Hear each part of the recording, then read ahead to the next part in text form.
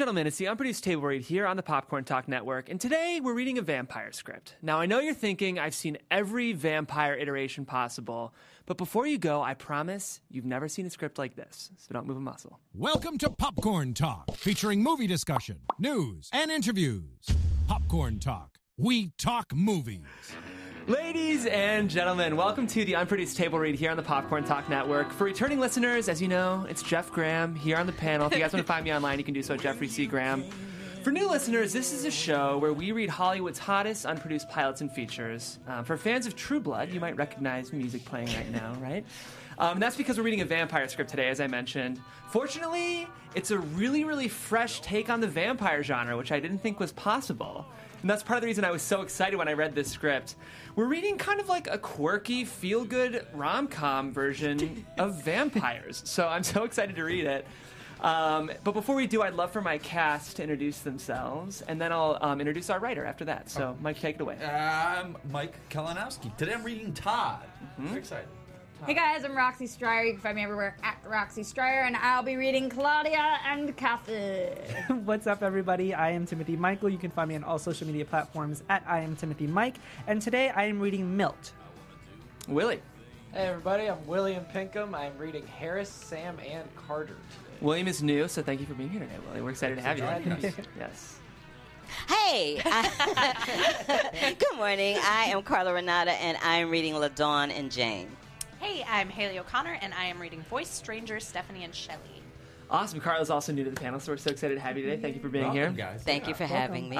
So the script we're reading today is by a wonderful writer named Guy Oliveri, and his script is called Suckers. And as I mentioned, it's a fresh take on all of the vampire stuff. If anything, I think it's a little satirical, which is welcome just because we're so inundated with vampire stuff that I loved reading a script that actually surprised me with vampire stuff. So, Guy is based in New York. I think he's watching right now, so hey, Guy, how's it going? It's Oliveri. Oliveri. In my mind, it's Oliveri. I think so. You can let us know how badly we're mispronouncing it. Calling you Guy, because we will be calling Guy after we do the read, and we'll have him on the phone, which is so exciting. So, we're really excited. Again, guys, this is a half-hour comedy pilot called Suckers, and it's written by Guy Oliveri.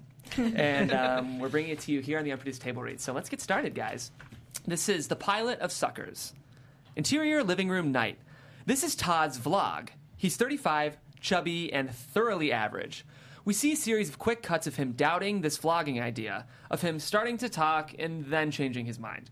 I mean, sure, I'm going to live forever, but, like, cross, right? Like I'm never going to have Doritos again. Jump to... Oh, yeah, I'm a vampire? What? Jump to... Sorry, look, I am new to this vlogging thing, but I have to tell you, being a vampire, honestly, it sucks. Jump to... I mean, somebody please stake me, right? No, not really. Jump to... I mean, I was bad at being a person, and now I'm, like, super bad at being a vampire. Jump to... Todd burps and grimaces. Oh, I just burped up blood. So gross! Smash to titles. Interior bathroom night. Todd wanders into the bathroom and looks in the mirror. So, people think when you become a vampire, you get to start over. I don't know, maybe some people do, but when you're a loser as a person, you're a loser as a vampire. But, like, in perpetuity.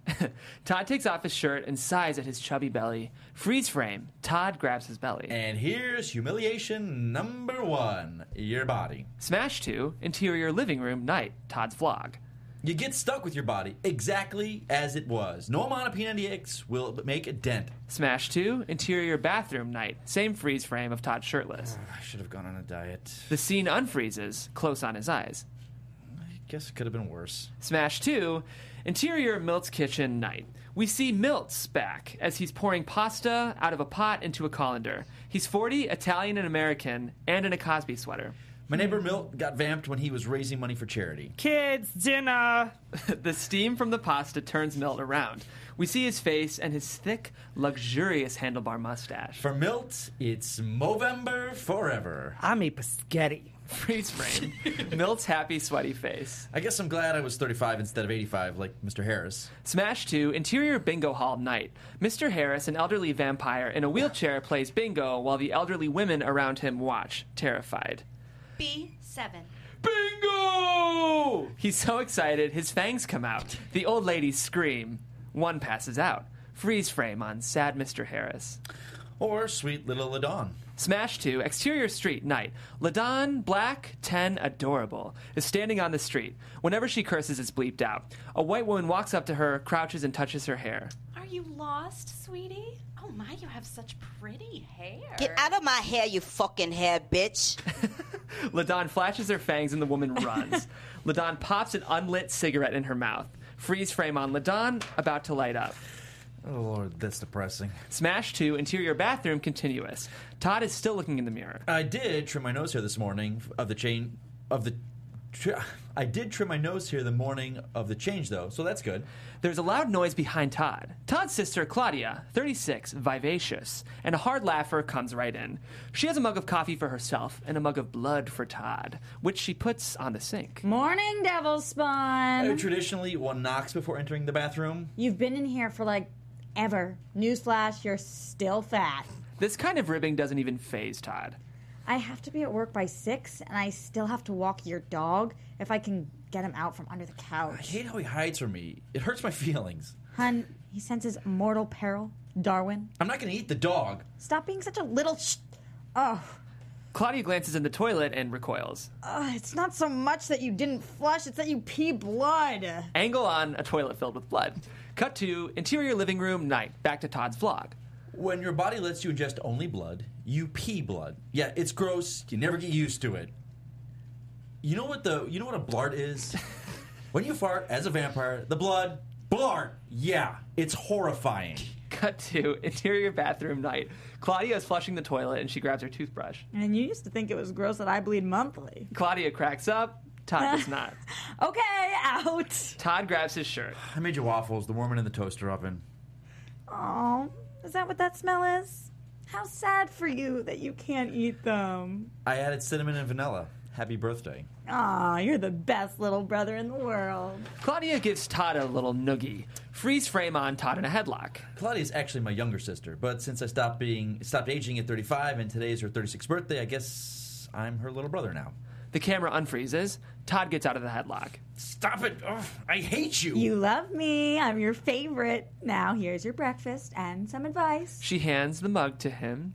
Be positive. Claudia laughs hard. Todd doesn't. Now get out. I gotta get pretty. Claudia pushes him out of the bathroom. Interior hallway, night. Todd pauses outside the door. Todd suddenly startled. Ah! It spills blood all over his bare chest. Claudia's laughter is heard through the door. Todd is sad. Interior living room, night. Todd's vlog.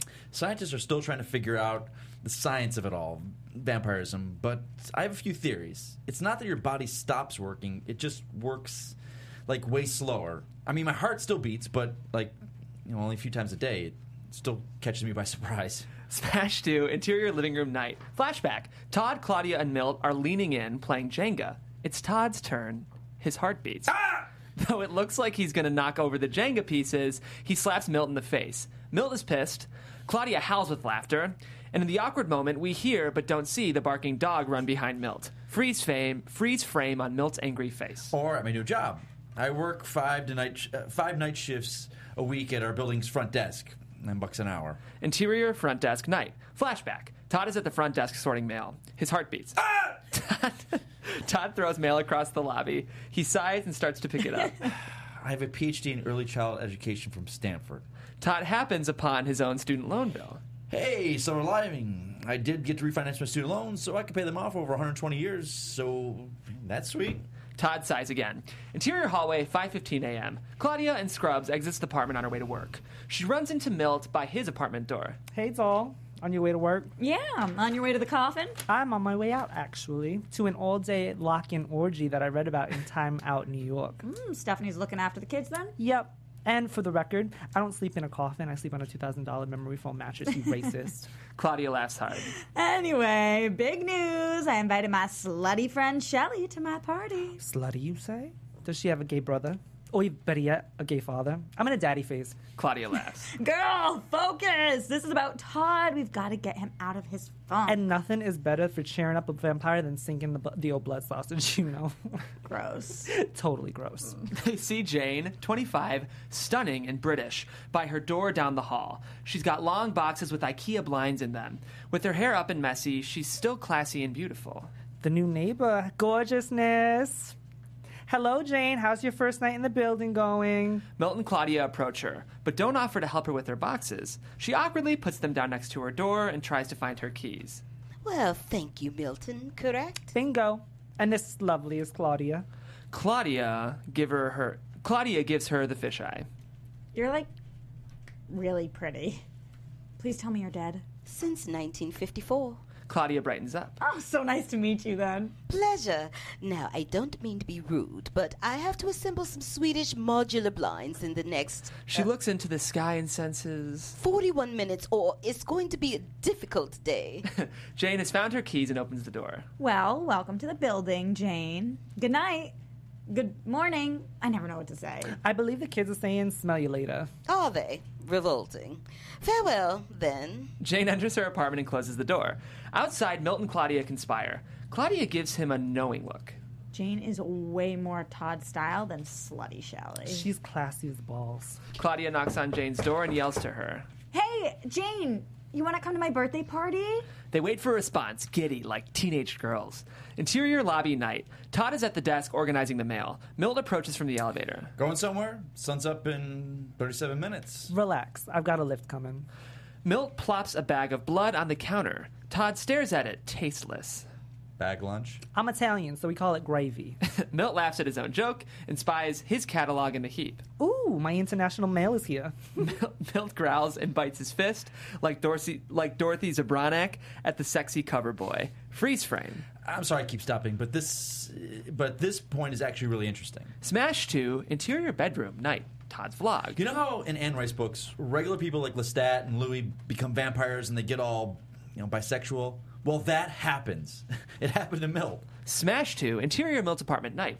Milt is sitting on the couch. We hear keys in the door. Sometimes it drives them full-on gay. When the door opens, it's Stephanie, 35, stern, really curly hair, his wife. She stares at him. They are both intense, yet unemotional. Stephanie, darling, did you get a perm? What do you think, Milton? You look sickening. Stephanie is pissed. I look what? Milt gets up from the couch to join her. It's actually made their marriage better. Honey, that's gay for you look amazing. She brightens and begins to bounce, thrilled that he likes it. I look sickening? You think I look sickening? Milt joins her in the bouncing. Milt grabs her hand and looks deep into her eyes. Lady, you're a mess. They resume squealing, freeze frame on their joyous faces. I mean, they're not together anymore, of course, but they're roommates and best girlfriends. Interior lobby desk night. The same freeze frame of Milt biting his fist. The camera unfreezes and Milt slides back up to the desk with his magazine. Todrick, you think I could pull off a mesh tank top? Definitely not. Ew, what's up your butt? Todd deflates. Is it the dog? I almost got him to play with me today. Well, we made eye contact from across the room and he only peed a little.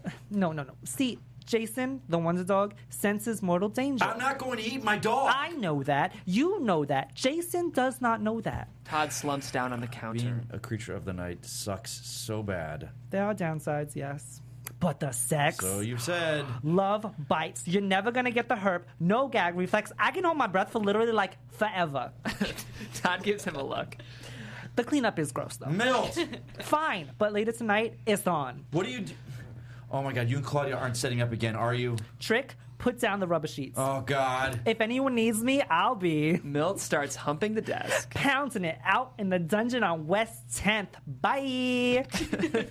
Milt heads for the door. Todd is deflated. Bye. Milt turns to face him. Tonight, sharpen up that thing, bitch. Milt exits. Interior living room night. Todd's vlog. And that brings me to humiliation number, 3? Perhaps the worst. So I told you vampires keep their human shape, right? Todd screws up his courage.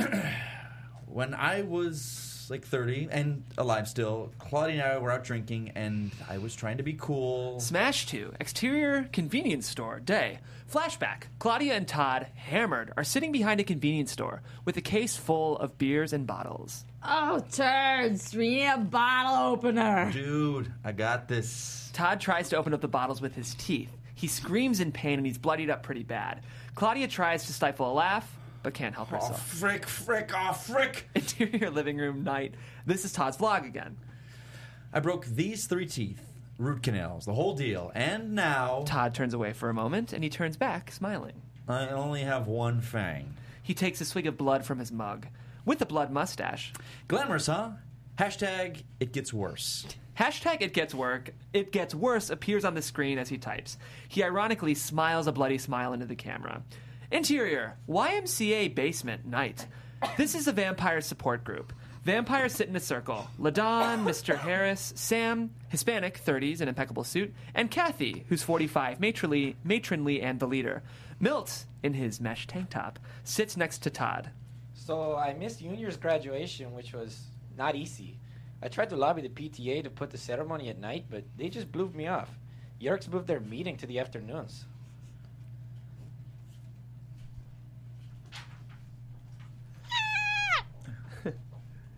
Are you fucking kidding me? That's some bullshit. I hope they all get the F-bola. Freeze frame on angry Milt. This is our vampire support group. Revamp. God, that is a stupid name. The camera unfreezes. And yes, F-bola is one worse than Ebola. No one laughs. Screw you guys. Point well taken, Milt. I would not let it get me down. In fact, it inspired me. I ate them. I ate them all. The group is horrified. I'm kidding. I enrolled at a night school master's program at NYU to get my 4th degree. This time, education administration. Kiss my behind, PTA. The group applauds.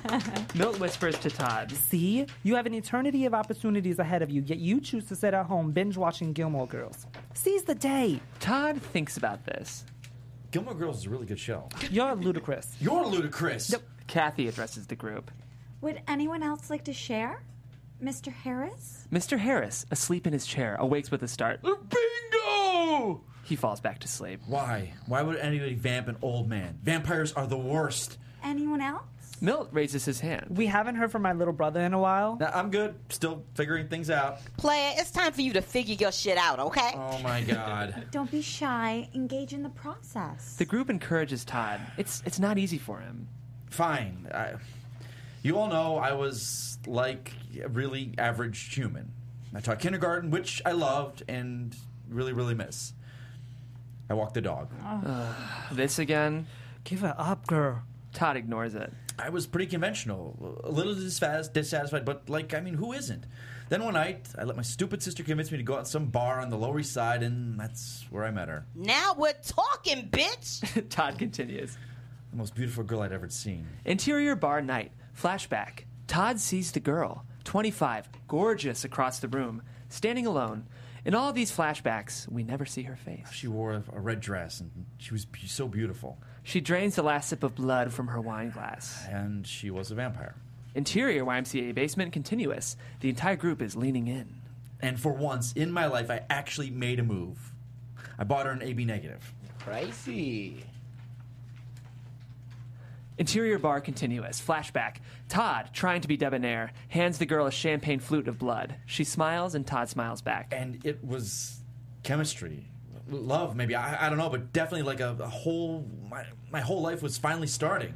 Interior YMCA basement continuous. There is silence in the room. And for a moment, I was the man I always wanted to be. You know how you can go your entire life and never actually feel like a man? Mr. Harris raises his fist in solidarity. Oh, he's up. Mr. Harris falls asleep again. He's down. Continue, Todd. Interior Todd's old bedroom night. Flashback. Todd faces the girl. So, I brought her back to my place, and I made the first impulsive decision I've ever made. They start to make out. They fall out of frame and into bed. I let her bite me, and it was awesome. Interior YMCA basement continuous. Todd gets awkward and then very sad.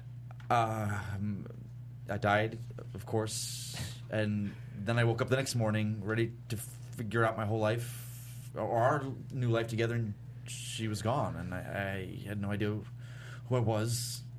Honestly, I still don't. I miss my dog. They all look at Todd with pity, including Milt. Queen. Not helpful. Todd sulks. Interior bedroom night, Todd's vlog. And this brings me to my thesis. Do not become a vampire. It may seem great, sex even, but it is so hard. Get a tattoo, eat a brick of cheese, I don't know, make tiny cuts in your leg. Yeah, that's fun. I just don't let some hot girl bite you just to feel something. People keep telling me to seize the day, but why bother when all I have is days? Days and days and days. Sorry, I need a break. Todd reaches to adjust the camera, and his heart beats. His hand jumps and knocks the computer to the ground. Stupid heart! The image fizzles out. Interior living room night. Claudia is at the table with her friend Shelly. 30, cute, perky, and a bit of a hipster. And he made you a birthday cake that he can't even eat. That's, like, totes beautiful. He's an amazing cook. It's one of his many ironies. I like a complicated man. My therapist says it's because my dad wouldn't hold me when I was a baby. He just smiled at me from, like, way across the room. Yeah, let's keep the crazy under your hat, okay? Claudia heads toward the kitchen. Do you think he'll mind that I'm a vegan? Claudia rolls her eyes, which Shelly can't see. She turns around. Shelly, love, Papa Mint, soy breath. Interior kitchen continuous. Claudia rushes to Todd. He's icing the cake. Oh my God, that looks amazing. I should spend an eternity cooking things I can never eat and write sad, sad songs about it. Claudia gives him a look. But it's your birthday! Yay! A year older. Your heart will go on. Claudia does the Celine arm choreo. Todd stands, fake smiling. You sure you want to do cake now before everyone else gets here? This is family time. I want to celebrate my birthday with my baby brother. Todd's fake smile breaks. Still not loving that. And I'm not loving that you're clearly freaking setting me up right now. Claudia lights the candle. Calm down. You don't even have to be friendly to her. Just smile at her from way across the room. What? Cake! She turns off the lights and runs to her seat. Interior living room continuous. Todd carries in the cake. He sees Claudia and Shelly sitting at the table. He broadly smiles at Shelly from way across the room. Shelly is smitten. I bet that's, like, not even vegan, but I totally want a bite. Todd continues to painfully smile. Interior living room, a few hours later. Live people are milling around drinking cocktails. Vampires, including Sam, Kathy, and LaDon, are drinking blood from plastic cups. Mr. Harris sleeps in his chair. Todd sits on the couch enduring a conversation with Shelly. So, I'm getting together all my stuff for the 1920s garden party on Governor's Island. You know, like the flapper dress, the glasses, and the beads. You should, like, totally come. I think it'll go past dusk, though I don't know the ferry schedule. Can you fly? I hear some of you guys can fly. That's True Blood. Do you, like, glow in the sunlight? That's Twilight. Oh. I like literally burst into flames. Aw, sad. I bet you used to look amazeballs with a tan. Todd takes a moment. Would you excuse me? I gotta pee. Blood? Okay. Todd fights his way towards Claudia. LaDon is playing blood pong. She grabs Todd by the arm. You gonna hit that? Or are you a bitch? No, LaDon. She's literally the most annoying person I've ever met. So? Todd gives her a look. He leaves. Dumbass. Claudia's drunk, flirting with a tall man, Carter.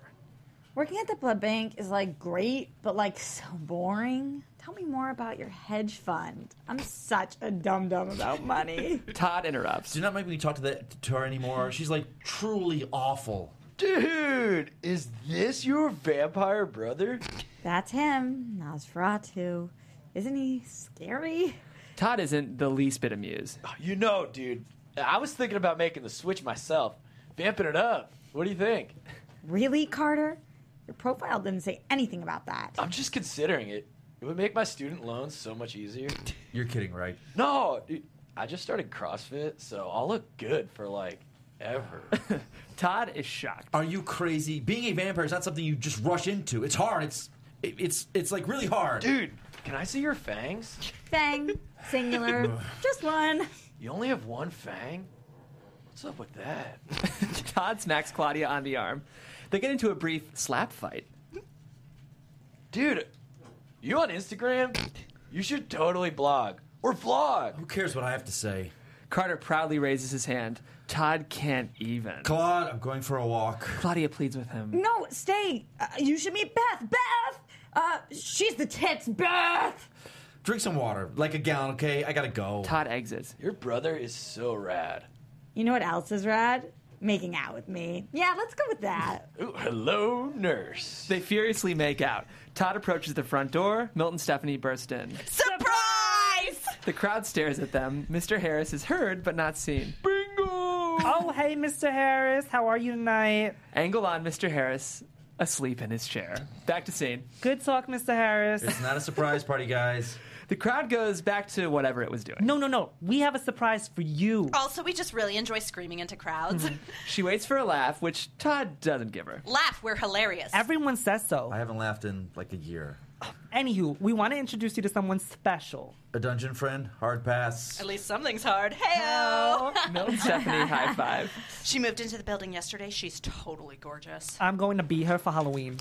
Jane, the neighbor, and also, surprise, the vampire that turned Todd, walks through the door. Stunning. She immediately recognizes him. Scott? Todd is flummoxed, then pissed. It's Scott. No, it's Scott. No. My name is Todd. Jane? Surprise! Wait, you two know each other? Guys, this is the girl who killed me. Holy crap balls. Surprise! Todd storms out the door. Jane looks at Milt and Stephanie, still shocked at the coincidence. Exterior street, night. Todd has stormed out, and Jane runs behind him. Stop! Todd? I can't run in these heels. You can't run in these heels? Todd whips around. Really? Like, I can't do anything, like, at all, no matter the footwear. What the frick, Jane? You're angry. You're darn right I'm angry. Don't you see? Fate intervened. I moved down the corridor from you, random as the kids say. I don't believe in fate. Nor do I, really. Would it help if I said I was sorry? Would it help a kitten to give it wings? I don't even know what that means. You know what's weird? A kitten with wings is actually my spirit animal. Todd is thrown by this. He makes a weird noise. You are still absolutely adorable. Jane, I'm a creature of the night. I am terrifying and vicious. And adorable. I really am sorry, Scott. Todd. Todd is listening. You may not believe me, but I really liked you. That's why I've spent the last year trying to find you again. You moved. Todd melts a little. I had to move in with my stupid sister because I lost my job. Because of vampire discrimination? Oh, they can't do that. Vampires are protected minority clause. No, because his kindergarten takes place during the daylight hours. Oh. There's a silence. Jane, why did you turn me? Jane can't seem to think of what to say. Well, the night I met you, my dog died. So lame. No, she died. And I finally had gotten her to trust me. And my father died, and my sister, everybody died. My body is 25, and I'm 85 years old. Coping with this next phase is lonely. Jane gets emotional. Look, I'm sorry about your dog. That's rough. Not like a dog says rough, but like rough situationally. My dog thinks I'm going to eat him. I may not have exercised that best judgment. Well, to be fair, neither did I. You can hate me, I get it, but just know I will make it up to you. You will. I've got forever to try. Jane passionately kisses Todd. He pulls away. What the frick was that? Creatures of the night can actually say whole curse words. Todd storms off. Then he has a thought. He turns around, rushes back to her, and kisses her hard. It's hot. He pulls away and looks at her lustfully, fangs out, vampire to vampire. What's with the one fang? I'm out. Todd storms off again, finally with a bit of a grin. Interior living night. Todd's vlog. I can't fly. I don't have super strength. And I'll never eat a Cinnabon again. Ever. Ever. Todd pauses, frustrated, but then hopeful. But I've got to figure this out. I will figure this out. I have an eternity, and I'm not going to be a sad mope forever. Maybe there is hope for this kitten with wings. Oh my god, that's so dumb. Todd laughs for the first time in a year. Then the dog runs up to Todd and sits on his lap. Jason! Hey boy! I missed you, little guy. This is Jason. Jason furiously licks his face. He's peeing. He's actively peeing. I don't care. Hey, buddy. Todd and Jason play like old friends. Fade to black. Woo! Ladies and gentlemen, this was the pilot script to Suckers. We're going to take a 5-minute break. Guy is going to call us, and we are going to talk with the writer. So for those watching live, stay tuned. And for those listening, also stay tuned. We'll be back. Ladies and gentlemen, we are back with the Unproduced Table Read, and we have Guy, our writer, on the line. Guy, are you there? Hey, everybody. How's it going? So how badly did I mispronounce your last name? Actually, Roxy got it. Yay! Awesome. Guy, thank you for being here today. We had so much fun with this read. Yeah. It was super fun to listen to. I just was chuckling my ass off over it. Good. I want to start by asking you, like, what your relationship with, like, vampires is. Just, like, the lore, like, shows, books, whatever. Well, I have read Interview with a Vampire like 8 or 9 times, even though it's like legitimately terrible. For some reason, it was very important to me when I was a teenager. I think there's also, and Buffy is, of course, one of the greatest things that's ever happened. And True. I read Agreed. those stupid Twilight books, even though I should have known better. I just think there's something amazing. There's just something really magic about the whole thing, and especially like I'm growing up a queer kid. There was like an othering thing that you had this like secret that really I was always drawn to. So it's something I've been really interested in since I was a little kid. Awesome. Were you nervous approaching the vampire genre? Because, as I mentioned at the top, you've made it fresh, but the genre itself is pretty tired. So, like, I would think as a writer that would be almost scary terrain to enter just because you know it's been done a lot. It was actually like an idea I came up with in a little writers group I had, and everybody told me it was impossible. And I was like, well, now I have to do it. The first version was actually animated. I wrote it to be animated. And then the more I got into it, the more I realized it was, like the simple, like we could take the formats we know and add the sci-fi element to it, and maybe there was something there. Yeah, I want to talk to you about that because, like, what were some of the deliberate choices you made to distinguish this as a vampire piece from all of the other vampire pieces out there?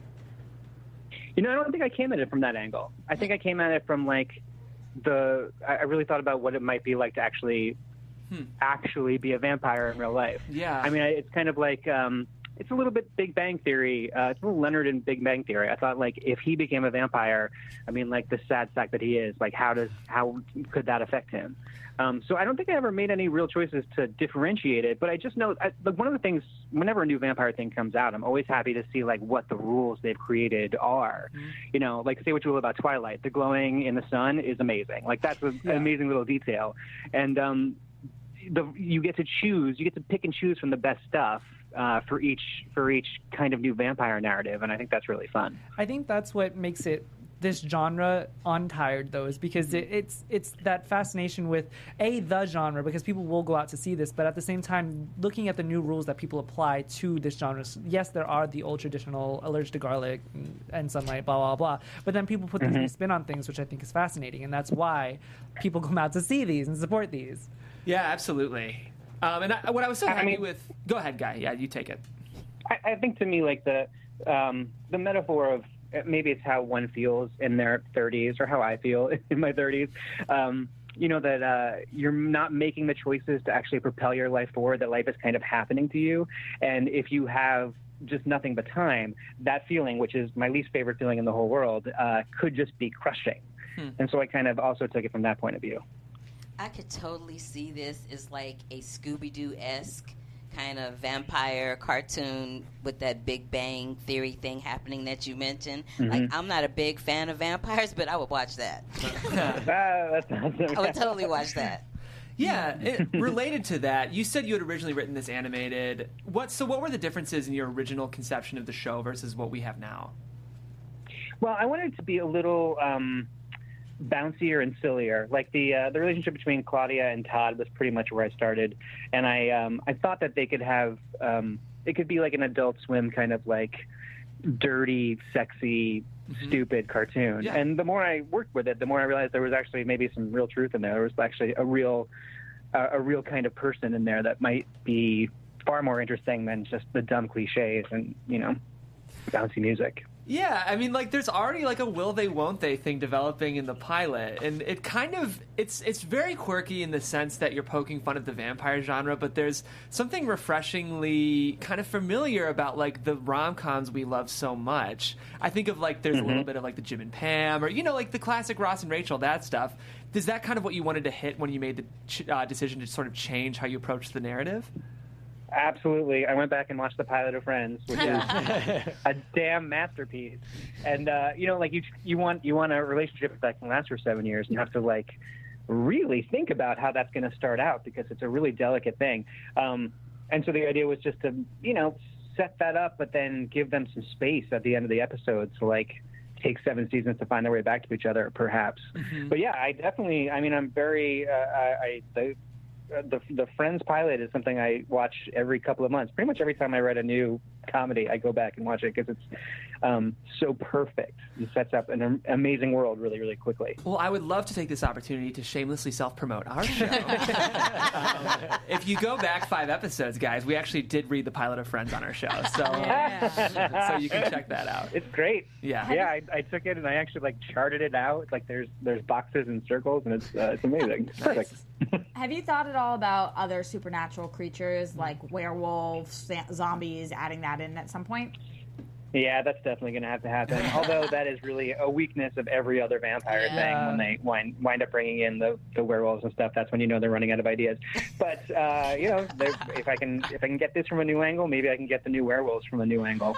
Which is maybe somebody has to go get waxed on a regular basis or something. I don't know. Well, that's the thing, because you're approaching it with a bit of a satirical edge. Bringing in new characters, I think, is only an exciting opportunity, because you can kind of cut the conventions of those tropes as well. So I think, if anything, it's an opportunity for you. We were talking absolutely. Before we called you about it would be hard casting specifically LaDawn, I guess, because she's a child, right? So to be able to like have her not age if it was a series that went on, and that's one thing that animation would have solved. I guess. Yeah, we definitely talked about that. But then you think about how like David Boreanaz on Angel completely physically changed, and no one ever really thought about it. Although a child's a different thing. Yeah, you probably have to recast that kid. Yeah. People are forgiving if they love the show, because with supernatural shows, the rules always get broken here or there. Yeah. But if you love the show, you forgive it so quickly. Yeah. And sometimes you can like absolutely. sort of tongue-in-cheek make fun of even that, I think, in a way. Yeah. You can always make people be like, yeah, I bought a new wig today. Yeah. It makes my face shape look so much thinner. So, Guy, you're an actor-writer, is that correct? Yeah, that's right. So would you say, like, I'm always interested in these multi-hyphenate writers, would you say you kind of found your passion for on-screen storytelling through acting first or through writing first? And I'd love to kind of hear about you specifically. All right. Well, I started as a theater guy, and my friends and I from college started a theater company, and for over a decade we produced theater in New York, like way downtown. And during that whole time, I was the one who helped procure new scripts. So every year we do. So I'm very used to the idea of producing a stage reading, so I know how hard that is. Thank you very much. But I would do 4 or 5 of them a year, and then we would work with the playwrights and sometimes bring plays all the way from the first draft right onto the stage. So during that time is where I really learned how stories worked, because engineering these other people's stories to make them work for the aesthetic of our company was what I did for 10 years. And at the same time, I was watching a lot of television, and I think that's important. I had a TV in my room as a kid because my parents were good to me.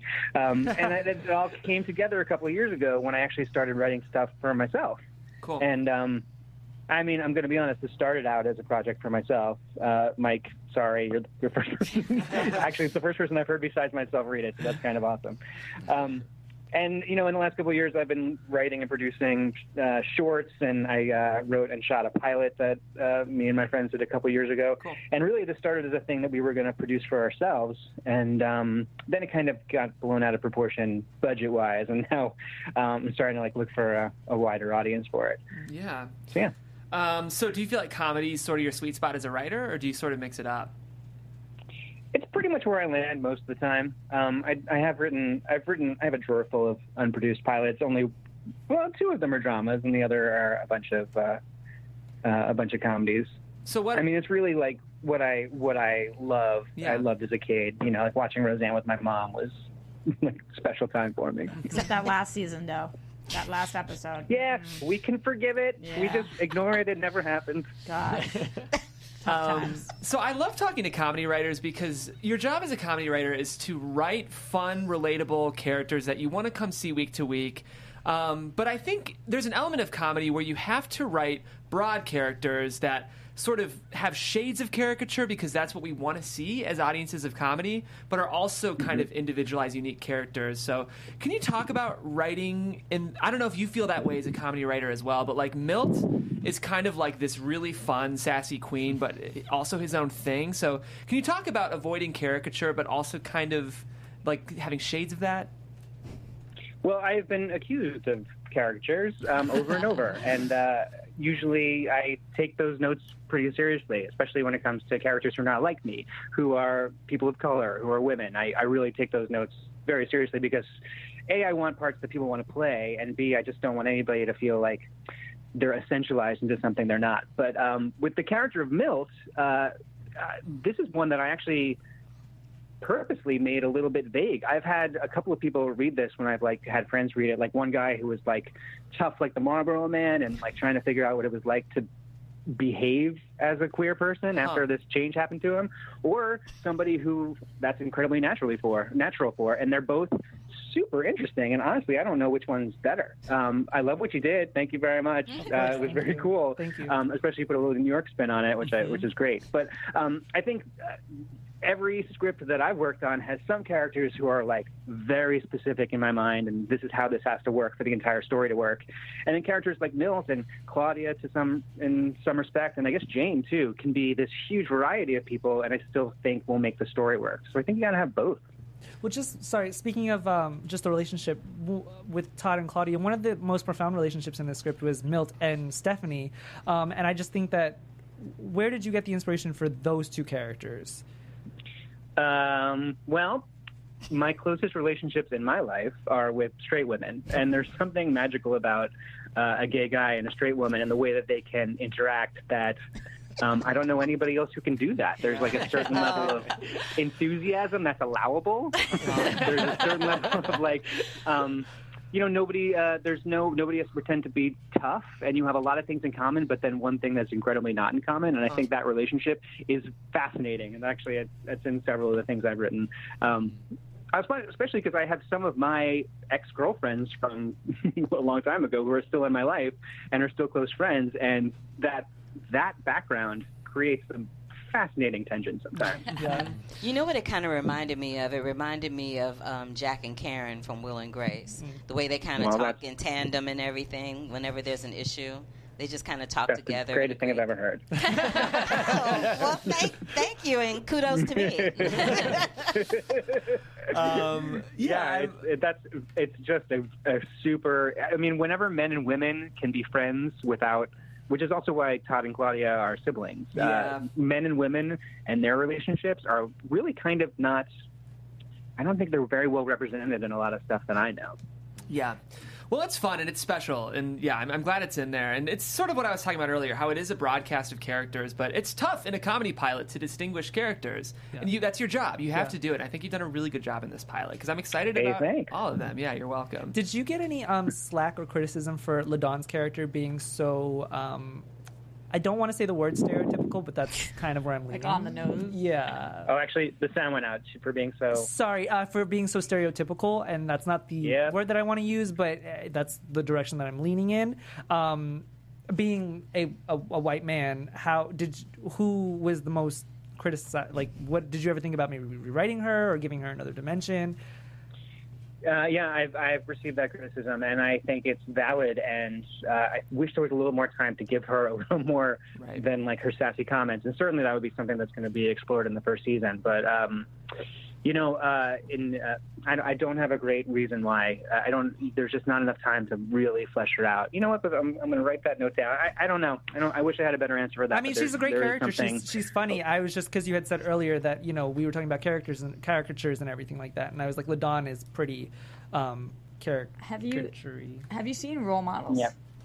The movie Role Models? Yes. Yeah. She reminded me exactly of like that little Spitfire boy in the movie who like is punching people in the nuts and just like swearing all the time and running around like. Yeah, I also think of that character Q from Best Friends Forever. Yeah, that was that brief term. Yeah.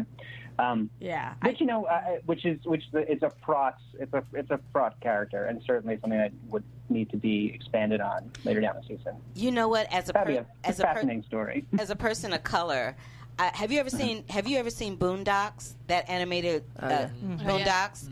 Yeah, a little bit. Yeah. Huey feels a little like what you're aiming for LaDawn to be.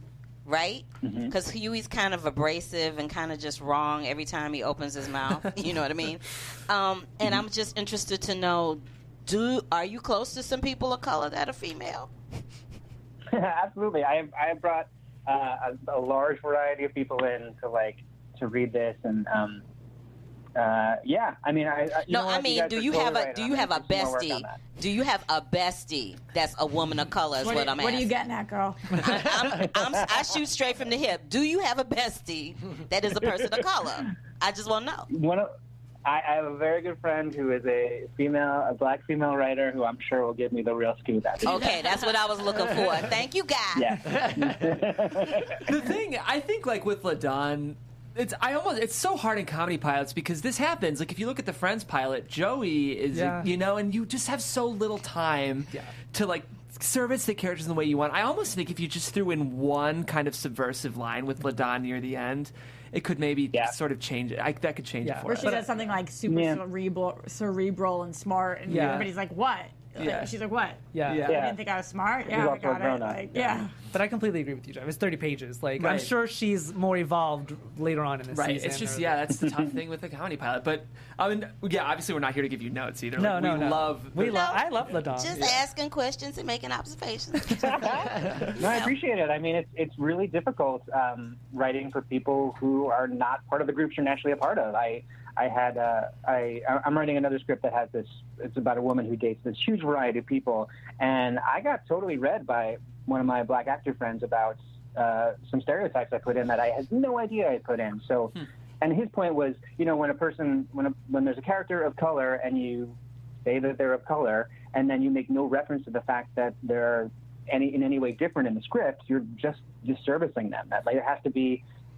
It's so much stronger if at one point you say, there's a difference between the cultures we come from. Doesn't matter, but there's just a little bit of difference. And you point to it just even with a couple of words, it makes the whole world seem so much realer. And I think it's a great note, and I'm really glad that it happened. That's great. Interesting. Well, I'm not black, but I am a female, so I can speak on the white female characters, I guess. And I think you did a great job capturing the female voice for a lot of these, even though you are not a woman. You did a really strong job. I appreciate that. Thank you. Yeah. Speaking of Andrew, who's not here, always asks the question of, like, having heard it read by a different group of actors, was there anything that surprised you with this read specifically, or anything that really tickled you in a good way, or maybe something you heard that you might be interested in changing in another draft?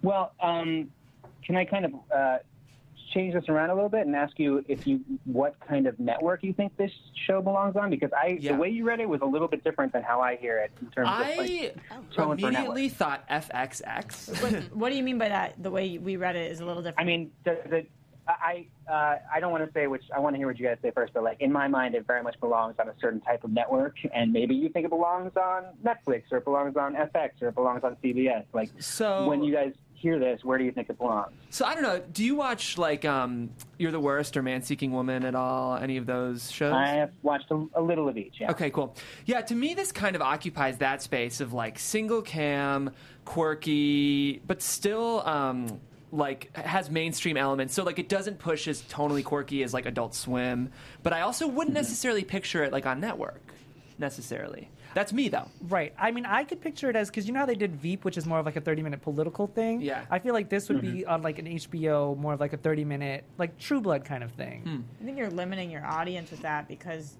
I don't think you need it. I think you could be on a CW or an ABC and have no problem there.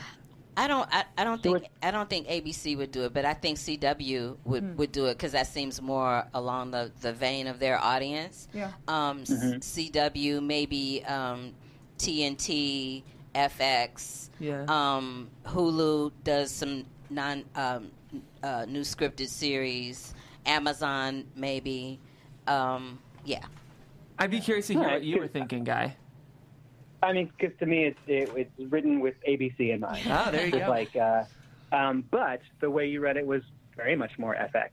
I know it's hard to even put my finger on exactly why I thought that. Maybe because you're all so like attractive, and I don't know. There's something a little bit. Why, thank you, guys. I don't know. I'll take that. Well, here's what I'll say. Not like all those uggos on ABC. I know they're just dreadful to look at on a weekly basis. No, I'm just thinking because if something's going to be on FX, it's usually a little bit sexier. It's a little like Always Sunny, or like it's a little dirtier. They allow the curses, and in my mind, it's actually kind of supposed to be for a really broad audience, for like teenagers and adults too. Well, but, the thing is, who's to say what's right? I feel like the reason I like it in its current shape is because it does have some specificities. I mean, I love broadcast comedy, but I think it's rare that you see a really, really like wonderful broadcast comedy. Like I would say, like Modern Family still is setting the bar so high. So to me, if you wanted this to work for broadcast, and this is just me, I think you'd need to make some changes that might take the special out of what you have. I mean, obviously, I'm sure you want to see this staged wherever it's going to. Whoever's going to pay you a check. That's what I'm saying. Okay. What do you mean, Jeff? Well, I just feel like there are tonal specificities in here. Like but then I guess Will and Grace was a network show too. You know, a lot of that would owe to performance and direction. I think, like, you have written a pretty... casting. So I think you've written, like, a wonderfully broad pilot that could exist on multiple networks. But I feel like because I love quirky single cam, I would want to see this on, like, an FX or an FX. Or even TBS has wonderful comedies right now, too, so... Oh, yeah, TBS could work. You just wouldn't want to do, like, a CBS where they would just, like... They would clean it. just clean They would it. clean it. thing. Yeah, I agree with Shape Jeff. it They would into a take it mold. on CBS, ABC, NBC. They would take what Jeff was saying was special about it and make it detergent. You know what I mean? TBS is an interesting thought, though, actually. I didn't even think about that. I don't know. Well, it's in great shape right now. I love to think that like it could get expanded and get dirtier and like have effects and like there's no reason it couldn't get a little more True Blood, a little sexier down the line. For sure. Yeah, that's interesting. Well, the thing is, with comedy, a lot of that will owe to whose hands it ends up kind of getting passed along to. So I feel like it's hard for us to see exactly right now. But any other questions for us now that we're sort of opening up the dialogue in that way? Oh, sorry, say that again? Any other questions for us now that we're sort of, on this? Yes, I have a question. Do you think that having them age 35 and 36 serves this to its best? Do you think having them being 28 and 29 serves this better? I think regardless. When you read this, how does this affect? How does this land in your lifetime? Does it feel like it's a 30s thing or a 20s thing? As a 26-year-old woman, which is me as of yesterday, I think that Claudia, I didn't know how to age her by 10 years because her dialogue is so young. She is so bratty and like so aggressive with her brother, so much sass that she read 20-somethings to me, not 30-somethings, as opposed to her brother. But I understand the whole dynamic of the big brother, little brother, so they have to be closer in age. But he read older to me. Yeah, and I feel like with Milt, I know that you said he was 40s in the script, but he has so many very young-sounding lines. So I pictured him younger, but that was just my personal take on him. Super cynically, I would think regardless, at least the brother and sister would just be cast younger as the leads of the show. Yeah. Like, if someone out of your hands was casting it, they're going to do hot 20-somethings. Yeah. Even older 20s, but still, I would think 20s. What's funny about comedy, though... In terms of that point in your life when you feel like your life is getting away from you because you're not making any decisions... I don't know. Maybe you all can't speak to this. Maybe it's just a personal fascination of mine. But to me, that's like a thing that happens to you before you turn 40, and you have to like figure all your life out because at 40 it gets real. But sometimes I guess I had that same feeling when I was in my late 20s. Like, what am I doing? I got to figure this out. The moment's going to be 30. Yeah, I don't think early 20s, but I think definitely when you like 27, 28, you start thinking like 30 is coming and what's going on with my family, my life, my kids. Like. I definitely think that's very, especially in Middle America, like that's a huge concern. Yeah, and then you're the writer, and you made them these ages for a specific reason because what's going on personal for you. And I feel like their ages, in this sense, maybe raises the stakes for these characters. So that I guess that's really just your choice. Yeah, and the thing with comedy too, guys, a lot of times the characters seem a little ageless. Like, I think characters or viewers will project their age onto the characters because, like, I love Friends, but like I know 30-somethings who watch Friends and assume that they're in their 30s just because they're in their 30s. So I think like it doesn't necessarily matter, especially in comedy, because I think people project what they want on. Like, I think you'd be smart to kind of leave it a little age ambiguous because they're gonna cast young, attractive people anyway. But I think for your age and thinking long term, the dynamic of the two of them, brother and sister, of her going from her 30s to her 40s and him still in her 30s, that's a bigger... There's more drama to play with her, with the family. If you're going from your 20s to your 30s, you don't change much, really. Yeah. But your 30s to your 40s, that's huge. Yeah. He's still stuck in that, and she's now... family or kids get involved with her husband. Yeah. If he's married. I think you're talking from an LA person right now. I think that the change to 20 to 30s is very not different in LA. But I did the change from my 20s to my 30s not in LA. I was just not part of that zeitgeist. Then my whole world was that. I mean that's just me personally. I think what more story.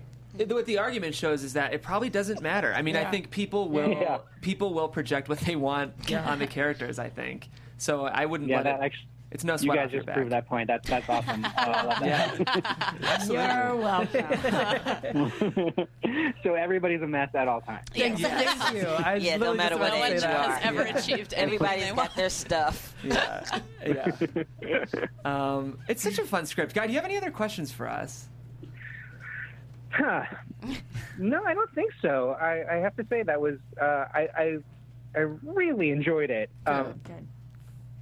It's fun.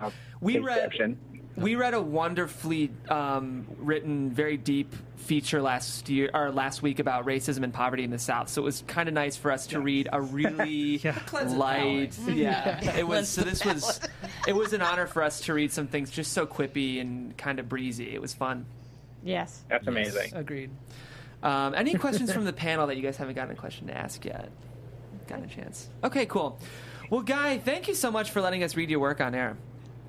It was an honor. Thank you. We'd really love to see this made. So, that being said, where can executives and producers find you to purchase this script?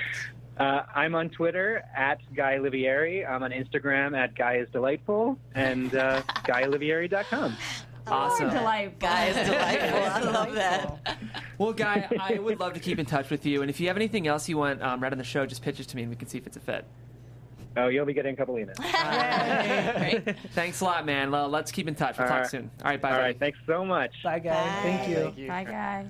Well, guys, this has been the Unproduced Table Read. For those watching live, thanks. For those tuning in, thanks. If you want to find me online, you can do so at Jeffrey C. Graham. You can pitch me a script there. Also, I would love to recommend another show if you liked today's show specifically. We read a script a couple months ago called Moguls that I feel like has some of the same fun, breezy comedy elements. Josh. Yeah, that's Josh Dorian's script, and it's equally satirical. So I think if you like this script, definitely check out that show. Also, importantly, I must note that these scripts came to us heavily discounted from ARA Printing on Magnolia Boulevard in Burbank. They're wonderful. They're the cheapest print shop in town. They're fast, and they print high quality. So especially for you writers, I would highly recommend them on Magnolia and Burbank. If you go with the promo code TableRead, you'll get 10% off of your order. Nice. Thanks for tuning in, guys. And for the rest of you, where can they find you online? Find me at Mike Kalinowski, Twitter, Instagram. That's where I'm at. You guys can find me everywhere at Roxy Stryer. Find me at I Am Timothy Mike. You can find me at William.Pinkham on Instagram. I'm on all social platforms at The Curvy Critic. I am on Twitter at Haley O'Connor. That's Haley with 2 Y's. If you don't use 2 Y's, you're not 2 Y's. And guys, as of right now, next week is Comic-Con, so I think we're going to do a little bit of a different show. I haven't exactly decided what yet, because admittedly I don't have a script scheduled. But tune in, because I think I've got some ideas for next week. So we'll see you next week at 10 a.m. And in the meantime, have a lovely weekend, guys. Thanks. Bye, guys. Peace.